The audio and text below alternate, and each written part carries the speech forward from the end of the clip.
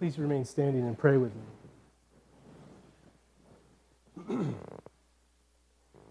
Father, we come to you this morning humbled by the grace you have shown to us in your Son, Jesus.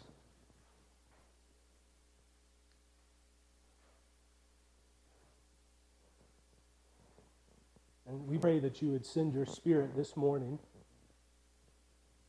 to empower us to be faithful servants. Servants with resiliency. Servants who remain vigilant even while the master of the house is gone. And so we do pray, God, that you would send your Spirit, empower the preaching of your word, soften our hearts to receive what you have for us this morning, and transform us this day ever so slightly more into the image of your Son, Jesus. We lift this up to you. Amen. You may be seated. Well, I don't know if, full disclosure, I was scheduled to preach this morning anyways, but if Ben picks a week to get sick, or a series of weeks to get sick, he has shingles, by the way, and it's going to be out of commission maybe for a week or two. He has picked the right time in the lectionary to be absent. So we're encountering, week 2 of 4 of significant passages around eschatology, around the coming of the Lord, around judgment. You know, the kind of passages we all long to hear every morning when we come to church. And so, Ben, the Lord be with you. But seriously, though, shingles are horrible, and he's in a lot of pain. So do pray for him and Lisa. So when I was growing up, and this might have been true with some of you, on occasion I would do something wrong. I'm not saying that happened frequently, but you might be surprised to hear that. But occasionally I'd do something wrong. And this would usually involve something around the torturing of my sister in some way. Now, as a result of that, in my house, my dad said, spanking. It's time for you to receive a spanking. And he was the one who administered such judgment. And it would usually come in the form of my dad telling me to go to my room and wait. Now, that could be anywhere from 20 minutes to about maybe 2 hours, 3 hours. It would be a while. And I don't know if that waiting was for me or for him to calm down, but he told me to go and wait. It was horrible. I hated the waiting. I despised it. I desired the swift execution of judgment. I wanted it to get over. I didn't want to wait. And there's this one time I distinctly remember when I was around 8 years old, I'd done something wrong. Dad said, go to your room, wait for the punishment that's coming. And I went and I waited. And as soon as I entered my room, light bulb moment. You know, you've had these, right? And I looked at my underwear drawer and I said, yes. I went over to my underwear drawer, took out all my underwear that I had clean, and I put them all on. And then put my pants on over the top. I was going to prepare myself for the judgment to come. There was not going to catch me unawares. I was going to have some cushion in my pants for what was about to happen. And I waited, prepared for that moment. And, it didn't work. For some reason, Dad thought my bum looked a little bigger than it normally did, and all that was removed, and the punishment was still had. He was not fooled. But 8-year-old Benji was onto something.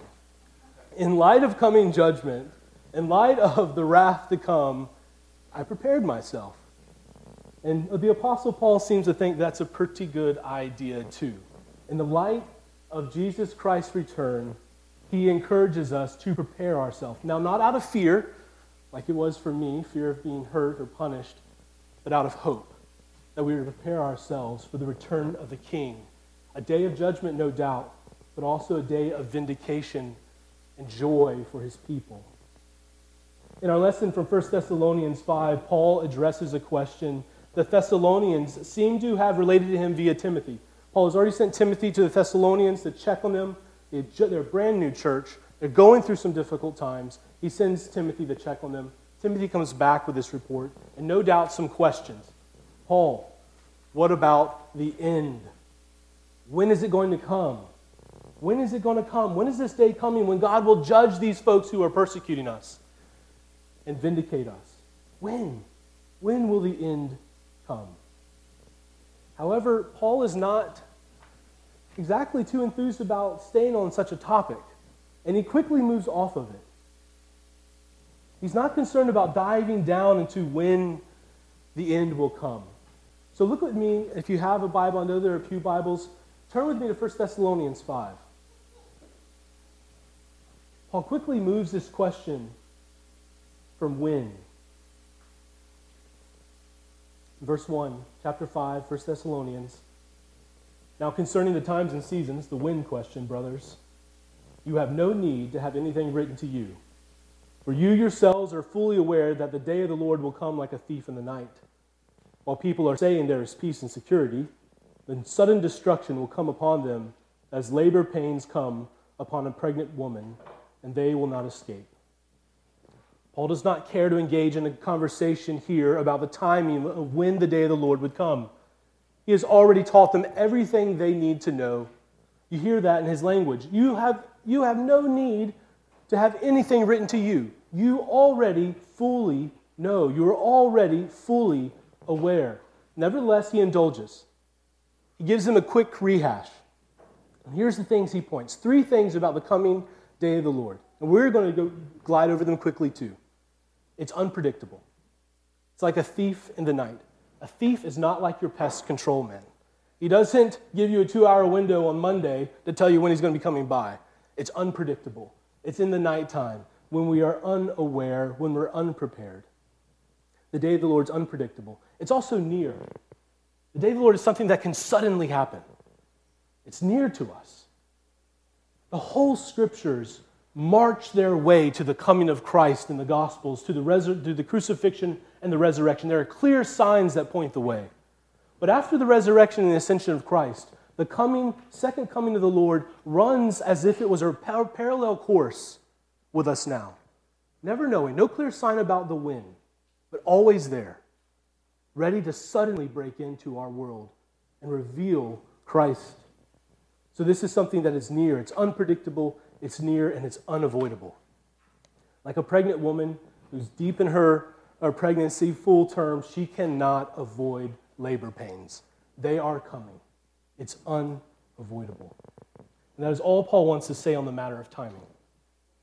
It's unpredictable, it's near, and it's unavoidable. And of course, that never quite satisfies. Rather, Paul desires to shift the focus to answering a different question. And I believe this is the question. Now, Paul doesn't give us a question, but I think this is the one he's answering. In light of the certainty of the coming day of the Lord, how do we live in the waiting? How do we prepare ourselves while waiting for the return, the sudden, imminent, unavoidable return of Jesus Christ? And Paul's answer in 1 Thessalonians 5, 1 through 11 is this. We wait by living lives marked by Christian vigilance. Vigilance is a state of careful watchfulness. Often the definitions in English are watchfulness of danger, or things that may pose a threat. But it's a state of careful watchfulness. Paul encourages us to live our lives marked by Christian vigilance. And we'll look at what that is in 2 ways, or in 2 points. First, Christian vigilance is grounded in a firm knowledge that we are children of God. In Paul's language here, children of light, children of the day. Paul uses the Hebraism, son of, which is translated here in the ESV, children of the day, children of the light. The phrase son of does not necessarily mean a biological relationship. You know, in Mark's gospel, Jesus refers to James and John as sons of thunder. And he's not saying that the thunder gave birth to them. Thunder is not their father or their mother. But he's saying that these men are sons of, they are marked by the characteristics or the nature of the things that they are related to. Right? They had a hot temper. They were loud, boisterous kind of folks. They were sons of thunder. So when Paul calls the Ephesians or the Thessalonians children of light, in contrast to the children of darkness, he's declaring to them the good word, the gospel word, that they are children of God. They possess the light of the gospel of the glory of Christ. Listen to Paul, the way he frames it in 1 Corinthians 4. For God, who said, let light shine out of darkness, has shone in our hearts to give the light of the knowledge of the glory of God in the face of Jesus Christ. We are people transformed by the light of God in the face of Jesus Christ. Listen also to the way Paul frames this in Colossians 1:13. God, the Father, delivered us from the domain of darkness and transferred us to the kingdom of His beloved Son, in whom we have redemption, the forgiveness of sins. Isn't it good to be children of light, children of the day? And Paul goes out of his way here. He's very redundant. In a short way, he goes out of his way to make sure that the Thessalonians know who they are. They are the children of light. They are the children of the day. They are children of God.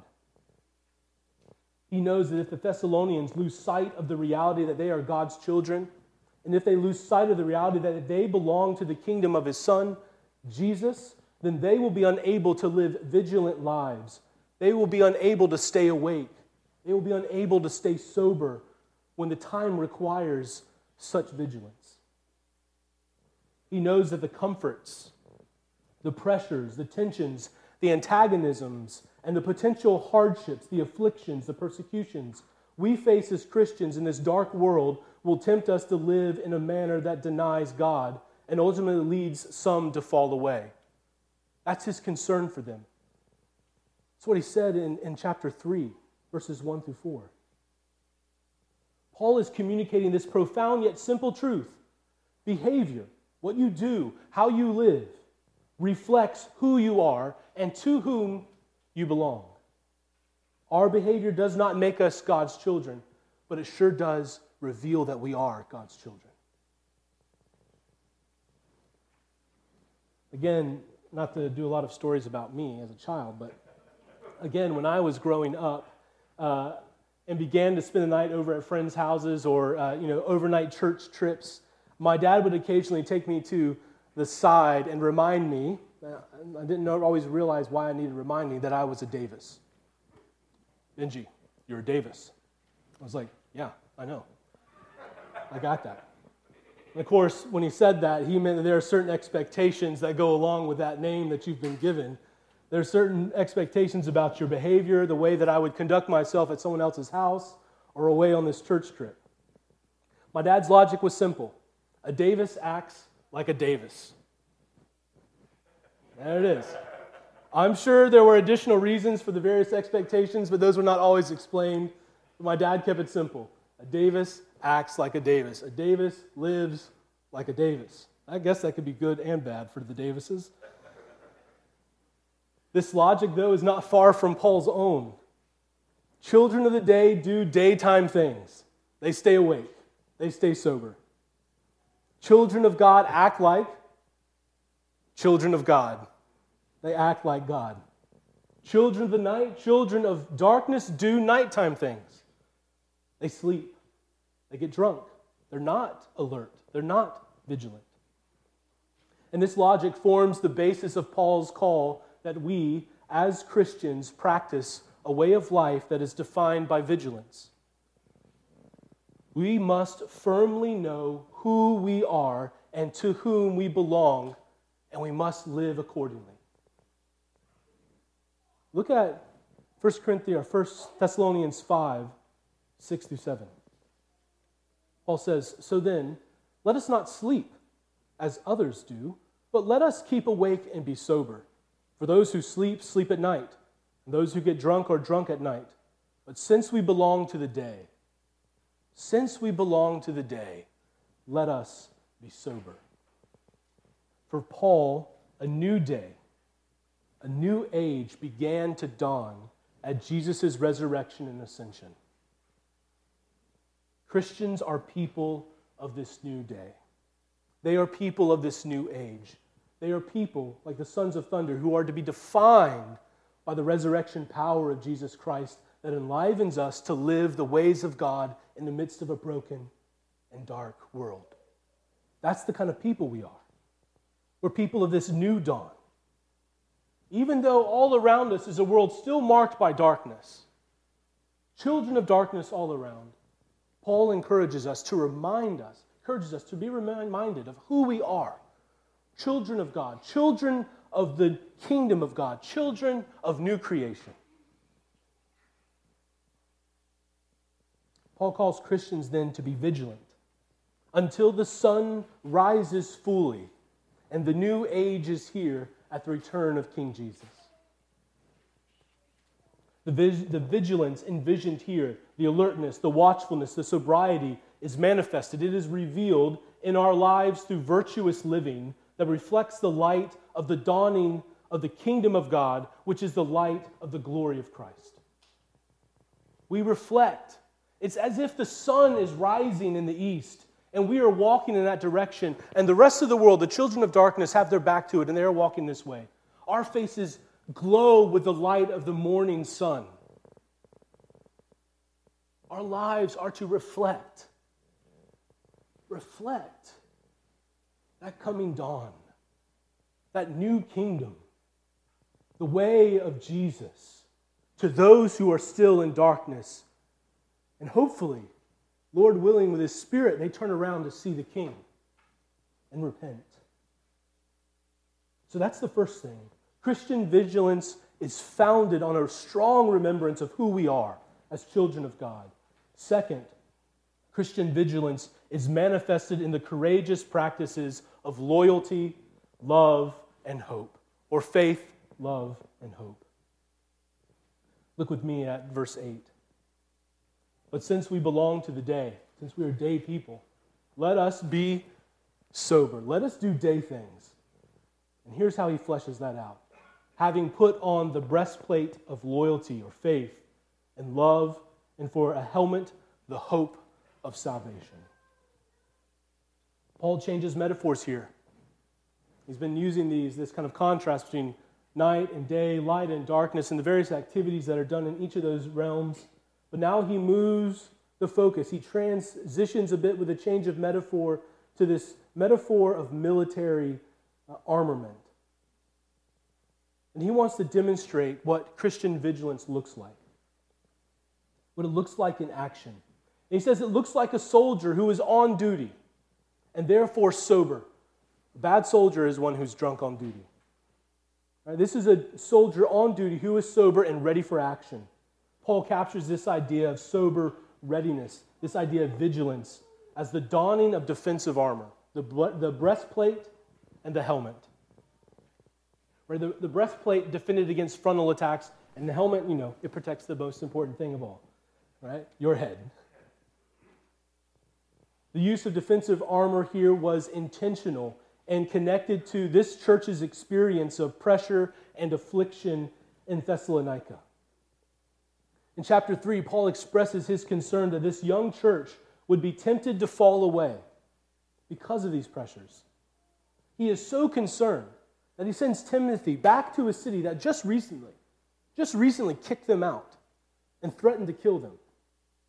So this is serious. His concerns are heartfelt and strong. And he sends Timothy back and he says this is what Timothy is to do: to establish and exhort you in the faith, in your loyalty, that no one be moved by these afflictions. For you yourselves know that we are destined for this. For when we were with you, we kept telling you beforehand that we were to suffer affliction. Church, let me just pause there, off script a bit. We are destined for affliction.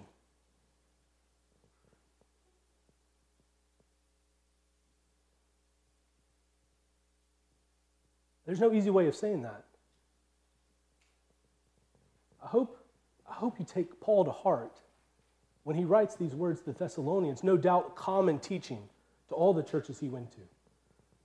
We have, for a very long time, become fat on our comforts and become subject to what Moses talks about in Deuteronomy 6 through 10. Beware when you have full bellies that you forget God. Beware that your wealth does not cause you to forget God, the one who gave you the power to get wealth. Paul says, for you yourselves know that we are destined for this. Now, Paul also says we're destined for salvation, so there is a much better side to this. But we are destined for this affliction. And we kept telling you this beforehand, that we were to suffer affliction, just as it has come to pass. And just as you know, for this reason, when I could bear it no longer, I sent to learn about your loyalty. I sent to learn about your faith, for fear that somehow the tempter had tempted you, and our labor would be in vain. Do you hear Paul's concern for their faith? They were facing significant backlash for their claim that Jesus is king. This is what it says in Acts 17, that Jesus is king, and that he would return soon to establish his sovereign rule over all the earth. You think Caesar was happy about that? Some in their congregation most likely had already been killed or died from some abuses suffered, given what we just encountered in the end of chapter 4. What happens to those folks who die in Christ? Because some have just died. Are they going to be disadvantaged when you return? So it's no surprise then that Paul exhorts them to armor up. Put on faith and love as a breastplate. Put on the hope of salvation as a helmet. In this, Paul uses the Greek word pistis. It's translated faith here in the ESV. However, I think in this context and throughout most of 1 Thessalonians, it's just best understood as loyalty. The noun pistis has a fairly large range of meaning, from belief, like I believe in God the Father, a thing of belief, to trust, to faithfulness, to loyalty. It's this range of meaning that it has. And the way Paul talks about the strength, he desires for them to be strong, and says he's already seen this strength in them. He desires that the Thessalonians' pistis would be strong. Their faith, their loyalty would be strong. He's almost certainly not referring there to beliefs as such. In light of the affliction the Thessalonian church faced, Paul desires that their loyalty to God be strengthened. He was not concerned about their belief per se, though that is certainly important and potentially in view, but rather he is concerned with the whole package of their commitment to King Jesus and their complete trust in him. It is not that Paul was concerned that they no longer believe that Jesus would be king or is king, but that they may refuse to say it out loud. That they may refuse to confess it. That they may refuse to walk out of the guilds that had pagan deities associated with them. So Paul exhorts them to be vigilant by maintaining loyal commitment to King Jesus. Now for Paul, faith and loyalty to King Jesus always manifests itself in love. Galatians 5:6 lays it out clearly in a different context, though it applies here. For in Christ, Paul says, neither circumcision nor uncircumcision counts for anything, but faith working through love. I can't help but think in the back of Paul's mind here, this connection of faith and love is the Hebrew word chesed. It's this notion, we don't even have a word in English that captures what it means. It's this idea of covenant faithfulness or covenant loyalty or covenant love or loving covenant faithfulness or loving covenant fidelity.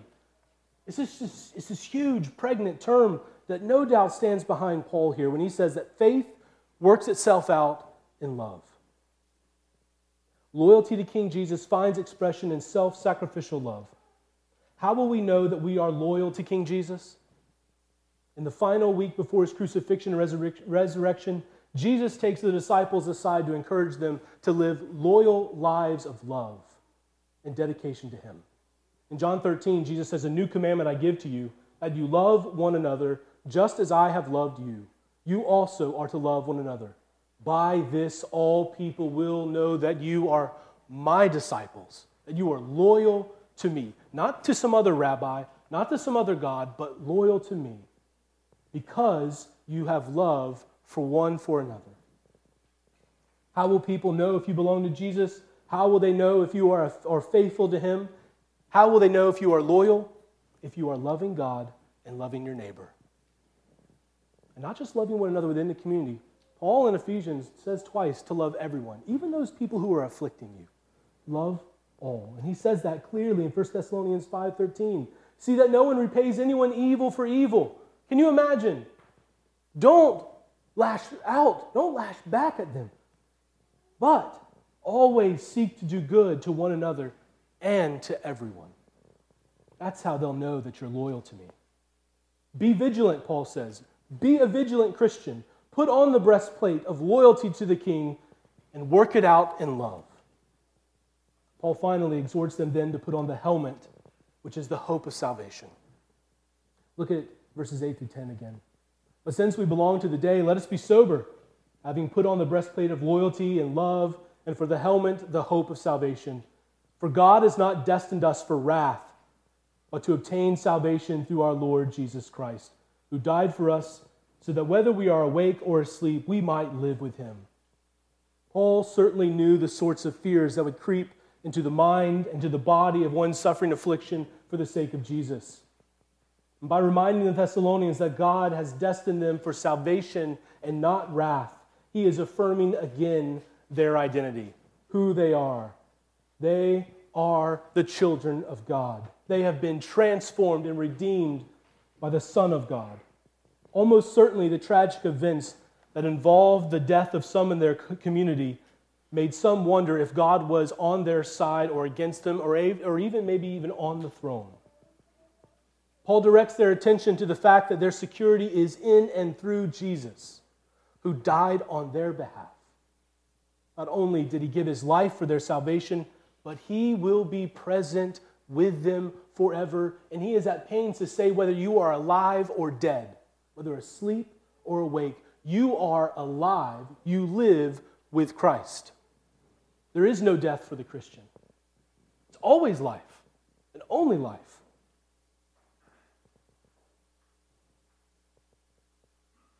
Death cannot separate you from the loving presence of Jesus. God has destined this for you. COVID-19 cannot separate us from Jesus. Cancer cannot separate us from Jesus. The loss of our job does not separate us from Jesus. There is nothing in this world that can separate you from the love of God that is in Christ Jesus, Paul tells us in Romans. And so the point of the warfare language in Paul and the rest of the Bible emphasizes this wider battle that's between good and evil. As Christians, we cannot drift through life just spending hours and days waiting to die and go to heaven. We must prepare ourselves. Maybe not in the way I prepared myself as an 8-year-old boy, throwing on a ton of underwear, but we must prepare ourselves. We must prepare ourselves because we are engaged in a conflict, as Paul says in Ephesians 6, against the rulers and against the authorities, against the cosmic powers of this present darkness, against the spiritual forces of evil in heavenly places. And just because the battle is not waged with tanks or guns or bombs doesn't make it any less serious or necessary. Indeed, it is even more serious and more necessary. According to Paul, the cosmic spiritual battle is the important one, and it is a contest in which all believers must partake. We are not called to be physically violent, but we are taught to engage in spiritual battle, knowing the enemies and knowing the proper equipment to win the war. That proper equipment is courageous vigilance manifesting itself in loyalty and love and hope. Model soldiers know the enemy. They trust their training. They cooperate with their regiment. They obey their commander. They serve the king loyally, and they live in a world hostile to the living God and his kingdom. Until the new heavens and new earth, the kingdom will still need soldiers committed to King Jesus and his reign. And we would do well then to ask, are we, as Christ's church, ready for battle? Do we know our enemies? Sin, injustice, evil, death, and the various manifestations here? Do we recognize it is the will of the King, the Lord Jesus, that we fight against the dark night by courageously practicing vigilance through loyalty to him, through love for one another and for everyone, all motivated by a certain hope of salvation in Jesus Christ? Let us conclude this morning where Paul concludes in verse 11.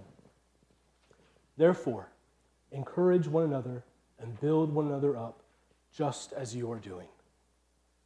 This will require us as a people to engage in whole life catechesis, to live vigilant, virtuous lives courageously in the midst of a dark world. May God help us. And now may the God of peace himself sanctify you completely, and may your whole spirit and soul and body be kept blameless at the coming of our Lord Jesus Christ. He who calls you is faithful. He will surely do it. In the name of the Father, the Son, and the Holy Spirit. Amen.